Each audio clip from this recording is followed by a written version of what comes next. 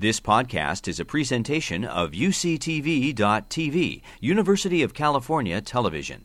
Like what you learn? Help others discover UCTV podcasts by leaving a comment or rating in iTunes. Most healthy adults in a day only need 50 grams of protein. Okay, that's a minimum. Now, if you exercise or you have a certain disease, you might need a little bit more.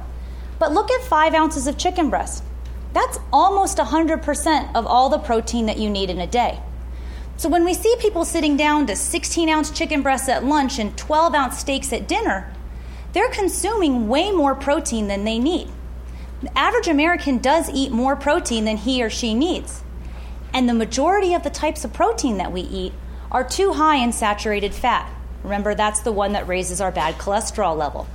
So if you couple that, the fact that we eat too much protein, and that it comes from high-fat sources, remember that your body can store excess protein and excess fat as fat. So we have these people go to the gym, they get on the treadmill, they exercise, and they work off 200 calories. And they walk next door to Jamba Juice, they buy a 300-calorie protein shake, and they don't understand why they're not losing weight.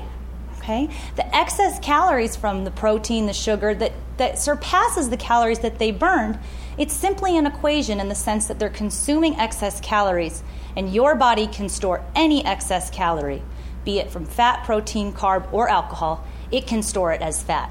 So watch your protein sizes and your portion sizes, not just for the saturated fat reasons, but also because most of us need a lot less protein than we're currently consuming.